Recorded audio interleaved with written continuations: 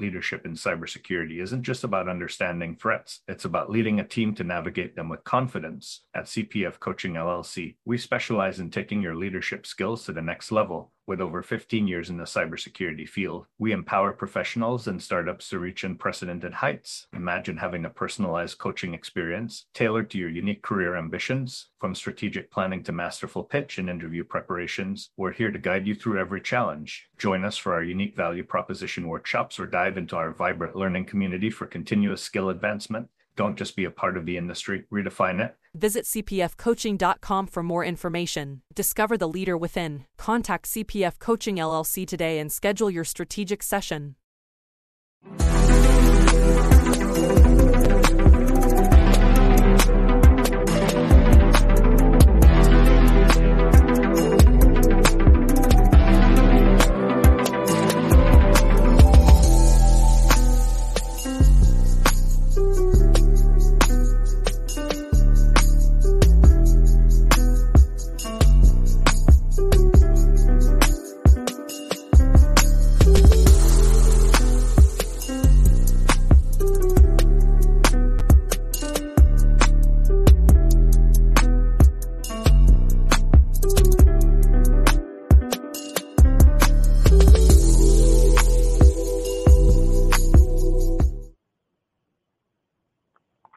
Happy Friday, everyone. Thank you for joining us on another episode of Breaking into Cybersecurity.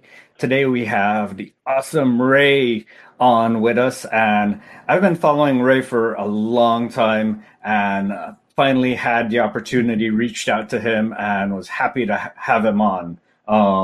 He has a really cool story to tell, but before I jump it over to him, if you're following us live on LinkedIn, don't forget to follow Ray, follow myself, reach out a connection if you love his story.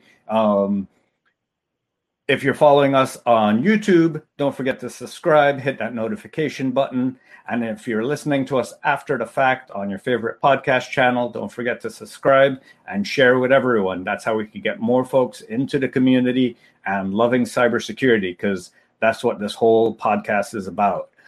So Ray, tell us about your background and let's get started there. No, well, thank you so much for the warm intro. That's too kind of you, and I appreciate it.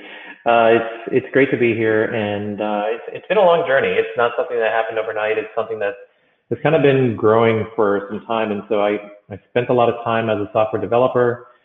That was my focus. That's where my world was, and primarily it was interesting because I really started the transition to cybersecurity in 2017. Prior to that, I had spent quite a bit of time at Microsoft just doing developer relations, focusing on the web developer community, trying to understand the things that made them tick and how I can help them out. And then around 2017, I wanted to kind of explore some other options in terms of the industry and what I could talk about. And I noticed that security was something that a lot of developers weren't really talking about. And so I started digging into it. And the more I dug into it, the more fascinated I became with the concept of securing code and securing software. And then WannaCry hit. And when WannaCry hit, that was a big deal. I mean, you looked at some of the issues that WannaCry caused, the issues in the UK with the national healthcare system and hospitals being closed and patients being turned away. And I said, this is a good opportunity for me to start looking into this and seeing how I can help. And so that's what I did. I started exploring it.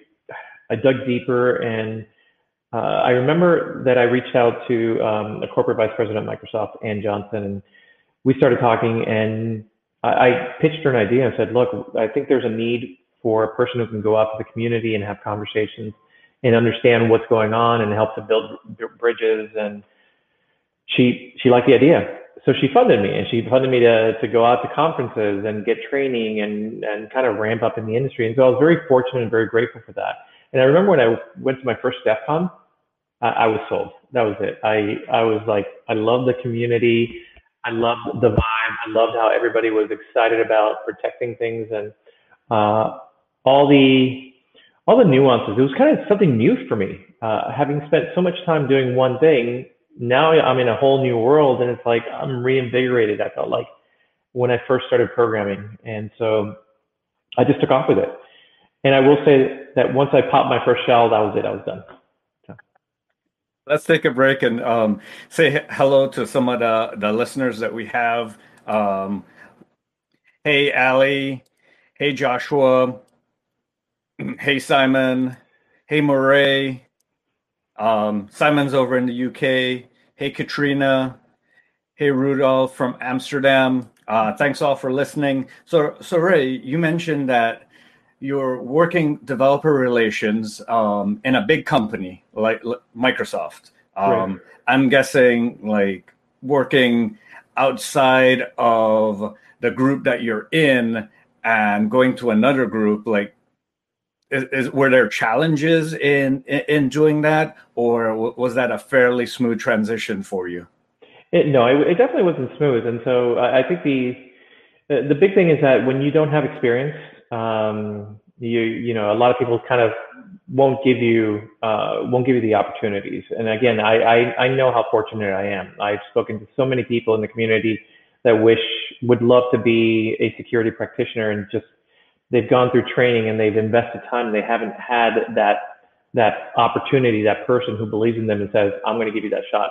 And so it definitely was that. And it was hard to kind of, you know, balance out this desire for something new and the desire to go down this path while still maintaining a job, because I had work demands and I had things that had to get accomplished, but I knew where my heart was, and my heart was someplace else, and I wanted to explore. So it was a lot of juggling of time. Thankfully, I have a very understanding family, and so they afforded me that time as well. And so between work and getting work done, and then spending evenings trying to learn something brand new, it was a challenge. It was hard. It was time consuming. And then the other part was just trying to identify, how do I break into this industry? Without having to start from scratch in terms of my career. And that's the other part of it. I think one of the biggest challenges that most people are going to find if they decide that they want to transition in security, especially if they have a very long career, is that when you want to switch careers, you're going to have to make a very hard choice. You're going to have to say, all right, I need to gain that experience, so I'm going to have to start from the bottom and go up. And that typically means you're going to have to kind of check your ego at the door, but also from a compensation perspective, that could be impacted. You might have to down level yourself and say, all right, I may have been a top dog here, but now I'm going to have to come down, and everything has to be adjusted with it, from your position, your status, to your compensation, and all those things matter. And when you have a family, it's really hard to do that. It can be a big challenge. Well, let's talk about that. Like, what were some of the things that you did from developer relations to start to increase your knowledge in cybersecurity before you got that first role in cybersecurity relations under Ann Johnson? Sure. No, that's a great question. And so the first thing I did was I needed to understand, is this a community I even want to be a part of? And I think that's one of the reasons I really wanted to go to DEF CON. I wanted to understand it. And I just wanted to see how people were. I had a really good understanding of the web developer community. I had lived that for so long. So I knew how the community worked. I knew the ebbs and flows, and security is a whole different world. I have to tell you that when I was prepping for DEF CON, I was really scared to go. I really was. I pictured all these, the hordes at the gate banging down, and everybody talking about, oh, you have to have a burner phone, you have to have a burner laptop, and you have to wear, RFID this. And so it freaked me out. I was very concerned about getting compromised and people just being aggressive and things like that. And when I got there, it was very different. And I think that's one of the reasons that it sold me. I felt like this genuine connection with folks, and they had a genuine interest in just bringing new people in. And of course, you're always going to have folks that are kind of the gatekeepers. Those are the ones that, they want to be the blockers to anything. But I'm going to say the majority of people I met in cybersecurity so far have been great. They've been supportive. They wanted to help me out. That was one of the things that sold me. And so as I got convinced that this is where I wanted to go, then I started exploring what I wanted to do. And of course, in cybersecurity, Chris, you know how it is. It's such a vast area. I mean, you can say everybody talks about, oh yeah, let's go hack. Well, okay, but what does that actually mean? Do you want to be a pen tester? Do you want to be an incident responder? Do you want to do digital forensics? Is OSINT your thing? Is it, maybe you want to work in a SOC? Maybe you want to be a threat analyst. There's so many components of it. And the one thing that I gravitated to right from the beginning, and I have to say, I think it was I have a little different color hat in me back here. So, I have my white hat, but I think there's a different color hat back here that I must have switched because I instantly gravitated to offensive security. The whole concept of pen testing and identifying, initial vectors of compromise and helping customers find that just fascinated me. And so I continued to explore down that path and took my first course with Matthew Hickey of Hacker House. And that's where I got my first shell and sat there in disbelief at how easy it looked. And now clearly here's the thing, now that I've been doing this for a while, I know it's not that easy, but the fact that you could do it, and it was in a VM, but I'm sitting there saying, oh my God, I have complete total access and control of this machine sitting here from my machine, and that floored me. And then you start digging deeper and you realize there's so many opportunities to learn new things. And I just continued down that path. And Don Denzel, of what used to be called eLearn Security, now it's INE, he helped me down the path as well. He helped me get more experience. And I got introduced to the eLearn Security curriculum. That was a big help for me because it gave me the foundations of security. It helped me understand some of the inner workings and some of the things that were important to learn as an offensive security practitioner. But the biggest thing for me has really been just getting hands-on. There's something to be said for practicing. And it's interesting, what do they say? If you don't use it, you lose it. And in offensive security or in security in general, I think if you don't use it, you lose it. And there were times when I would get really deep into it and then work would call and it'd pull me away and I couldn't do my hacking or my practicing. And I would come back and I'm like, oh, where do I start? And I don't care what anybody says, pen testing and offensive security is not like you just ride a bike and go forward. Yeah, you'll pick it up again, but it takes a while to get your mind back into it and start moving in the right direction. I think the thing that struck me the most is that you really do have to learn how to code. That's the bottom line. Like right now, I'm learning C#. I've taken it upon myself to learn C# because from a tradecraft perspective, so many people use C#. And from my job perspective at Veracode, that's one of the things that's critical. A lot of our clients use C#, so I want to help understand how that code works so that when I talk to our clients, I can help protect them. And so it's a dual benefit. But bottom line is, if you don't know how to code in security, it makes things way harder for you. It makes it way harder for you to build new tools, to understand how systems work and how they can tie into your overall strategy for securing stuff. So, and I know I've been talking, I know that was a long-winded thing, but it's just, there's so many things. I could tell you a whole lot more, but I know we only have 30 minutes, so I'll give it back to you. Oh, I'm sure. One of the things that you mentioned was a misconception that individuals have coming into cybersecurity, and DEF CON was one of them. What was potentially another major misconception that you think those outside of cybersecurity have of cybersecurity that was shattered when you look behind the glass? Yeah, I think that there's a very big disconnect between what security professionals think developers do and what developers think security professionals do, and that's one of the biggest challenges. And so I've been on both sides now. So I've been very fortunate. And so developers always feel like security is it's something that's important, but in many cases is not part of their core responsibility. And I understand it, because if you look at developers, they're builders. Their job is to build these really unique experiences and get something up and going, and they have a lot of pressure. And security professionals view developers as kind of like these, I'm going to call these prima donna rock stars. And I've had these conversations, so I'm talking from my experiences. Now, I'm generalizing clearly, but I've spoken to plenty of security professionals who just view developers as like, yeah, they just do their thing, they just code, and they don't care about security. And I think there's some misconceptions between the two. I think there's a growing group of developers that really care about security. They realize, especially in light of things like SolarWinds and Kaseya and Apache Struts with Equifax and things like that, that software security matters.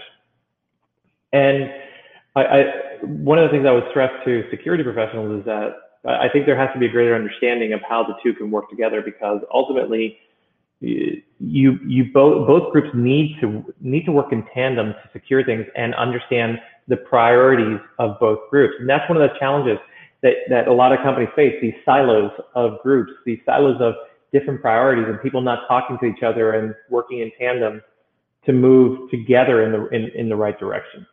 So those are the misconceptions I see right now. Okay. One of the questions from one of the audience members, John, he says, what a great resource for us all. I enjoyed Ray's inputs on knowing your strengths and your choice of careers. One of his questions was, what would you recommend to someone starting to learn to code in the middle of their career? That's a good question. And it just depends on what you're trying to do. So if you're brand new to security and you're trying to make a transition, start learning to code now. I would say almost learn it before you even try to learn pen testing or learn something else. And the reason is because there's so many cases where you look at job opportunities and they say you have to be very proficient in X programming language. It might be Python, PowerShell, Go, C#, C, C++. So I would say try to get ahead of the curve on that and learn as quickly as possible, because that's going to make you more successful as you dig deeper into your security field. But I think it also matters which part of the security industry you're heading to. So for example, if you said, I want to be a pen tester or I want to be a red teamer, I would definitely say, start learning to code right now. Just do it. If you want to work in application security, start learning to code right now. You have to. If you're in things like digital forensics or threat analyst, I can't say it, I'm tongue-tied. If you want to be a threat analyst or do threat intelligence, I don't have enough experience in those fields to tell you, is coding really relevant? I'm assuming it might be, but I think it just depends on the field you're heading to.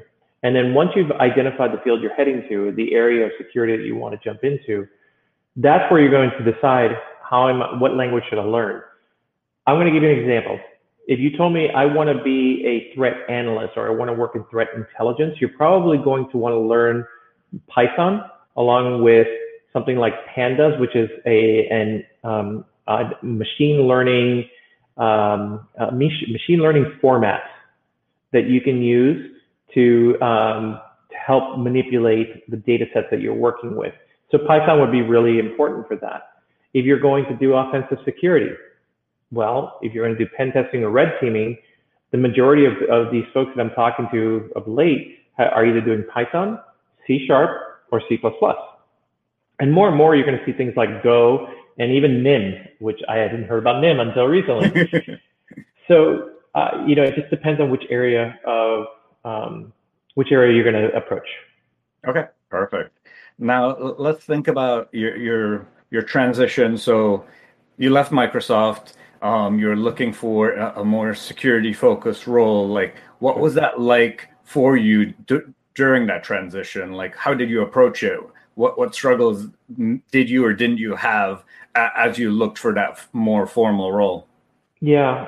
So one of the challenges that I had was that because I didn't have that formal, long security history, getting an opportunity within Microsoft and the security teams was really challenging. Obviously, Microsoft wants to build world-class security teams. They want people with good experience, and I understand that the scale that they're working at, they require some really talented people. So when I would approach some of these recs that were open within Microsoft, you could see that I just wasn't a fit. But I definitely had really good developer skills and developer pedigree. And thankfully, I had met Chris Weissopel. He goes by WellPom. He's one of the OG hackers. Most people would know him from, the CDC days and stuff like that. And so I think that was a great relationship to build. And when I started speaking to him, they had a need for somebody to come in a developer relations role. They wanted to have somebody who can bridge the conversations between the developer community and the security community, but also be able to help developers better understand how security fits in their development workflow. I had that understanding. That was what I had been doing since 2017, developing those skills and better understanding how security works within the developer landscape. So I was very fortunate that Veracode had an opportunity at that time, and it allowed me to transition over. It was hard to leave Microsoft because I had been at Microsoft for 10 years. It wasn't like I was leaving Microsoft because Microsoft was a bad company. It was at that moment, Microsoft couldn't afford me what I wanted, which was the ability to be more technically hands-on with security and be able to help people with security. I was doing kind of a business development role in security at Microsoft, and that really wasn't what I wanted to do. And so Chris and the team at Veracode afforded me a great opportunity, and that's where I transitioned over. Nice. So it sounds like networking was one of the big things that helped you with that new role, and that also being able to tell your story in a new light and highlighting your transferable skills for that role, like really helped you out in that new position, right? Absolutely. One of the things that I've been an advocate of for a very long time is networking. It's hard. It's not easy for a lot of people to do this because when you're networking, that means that you have to be proactive in reaching out to people and getting to know people. One of my favorite sayings, and I say this to everybody, is that I like to shake hands and kiss babies. I like to go out there and meet people and have conversations. I mean, Chris, that's how you and I met, basically. And so I like to be boots on the ground at conferences. I'm the type of person, I kid you not, that I will see some random person sitting at a conference and I'll sit next to them and just strike up a conversation just to get to know them. And the reason is because as a developer evangelist, I had to have those skills. I had to go out and put myself out to be able to speak to the community, give presentations. Public speaking is hard, and it's not easy for a lot of folks to do it. I would urge anybody who wants to build a greater network to learn how to put yourself out a little bit. Doesn't mean you have to be a speaker, doesn't mean you have to do conference talks, but if you want to build this network, you have to be active on social media. You have to bring value to the conversation. You have to make yourself human. And especially in these days of COVID where everything's virtual, it's really important to go out there and try to have some semblance of human conversation and human interaction. So I would say networking is one of my fortes. It's one of my big strengths. I like to call it my superpower. And if you talk to anybody, they always they say that I'm a bit of a ham. I like to, and I do. I love being on camera. Much to the chagrin of my kids, because then they're like, "Oh God, Dad's dancing on camera again," But I would say try to put yourself out there. Try to have those conversations with others and get to know them. But listen, that's the big thing. I would say listen to other people. It's not about what you are doing, it's about what they're doing, and then figure out where you can fit within their life, because then they feel like you respect what they bring to the table and that you're helping them be better people.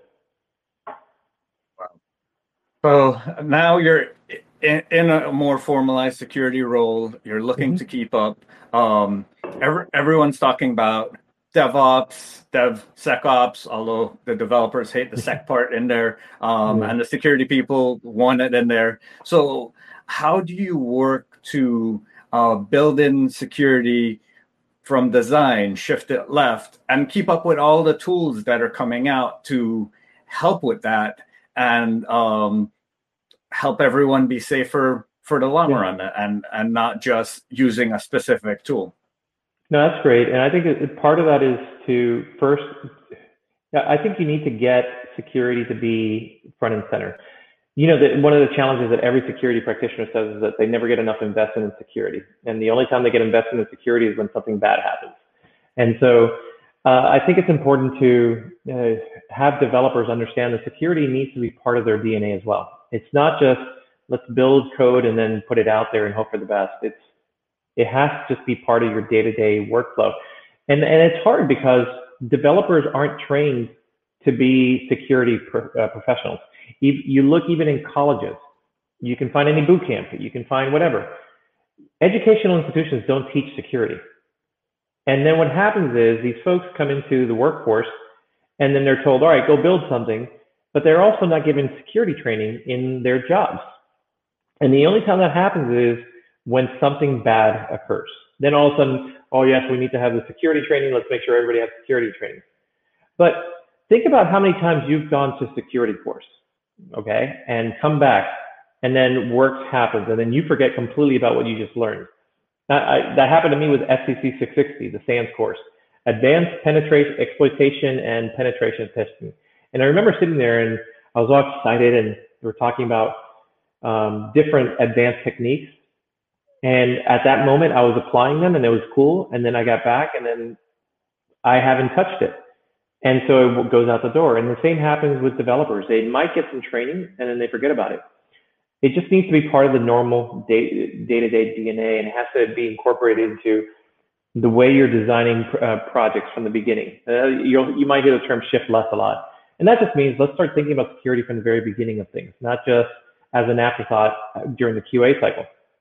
You have to think about what are the common patterns that can cause security issues? What are the best practices that we've learned over the course of the years, and document them so that any new developer that comes into the team can understand it. You need to think about how ingesting third-party code affects the security posture of your team. You know, like even today I was reading there was npm dependency flaws that got fixed, security vulnerabilities, and so those happen across the board. It is not singling out npm or Node. I mean, PyPy had it, Ruby Gems had it, PHP had it. All these different programming languages are susceptible at some point to somebody doing something to it. It's just fact of the matter. Dependency confusion was a great example of that. So I think what has to happen is that it has to be a combination of education, and not saying developers now need to be security professionals, but developers need some level of training to be security aware. And then complementing that process with tools that help developers identify these issues. And when they see these issues, I would hope developers would see it as QA bugs, because ultimately, when a piece of software has a vulnerability, that's a bug. That's what it is. We have to make this in the most simplistic terms sometimes. We think security vulnerabilities are these magical things, and we have these master hackers sitting out there, and every company thinks it's a nation state attacking them. No, I can tell you, it's not a nation state every single time. And a lot of times it's just very simple vulnerabilities that most people overlook. I mean, the fact that the OWASP top 10 just, my buddy Ty he tweeted out a link to the latest 2021 edition, and SQL injection is still there. So if OWASP is talking about SQL injection in 2021, and that tells you that these are bugs. These are bugs that we need to work on and fix, and developers should see that as part of their normal QA cycle. And so if you have tools and processes in place that integrate into your CI and CD pipelines, it makes that process easier, because ultimately we're human. Developers are going to make mistakes, bottom line. How about doing things that make their lives a little bit easier so that those mistakes are caught before they get pushed into production? And there's a whole suite of tools that can do that. And I promise I wouldn't turn this into some kind of marketing campaign. So I'm not going to do it, but I'm just going to say there's a whole suite of tools that can do that for you. Okay, and help the development pipeline solve problems. Yeah. I led you down that rabbit hole because I really wanted you to enlighten that, because I mean, for me, I say I look at the people and process and understand the technology, and I think you understand the technology and then you're helping to relate to the people and process. So you take it from a different approach, and like I sell security to the business and you sell security to the developers, or I enable the business and you enable the developers. We need everyone in this community. So as we approach the bottom of the hour, what one piece of sage advice would you give to someone looking to follow in your footsteps? I would say network. Build a really strong network. A lot of people think that security is just a matter of learning stuff and you're in. I think that you can certainly do that. I think there are certainly opportunities nowadays to find jobs, but the bigger network you have, the greater those opportunities are for you. And I would say that with any field.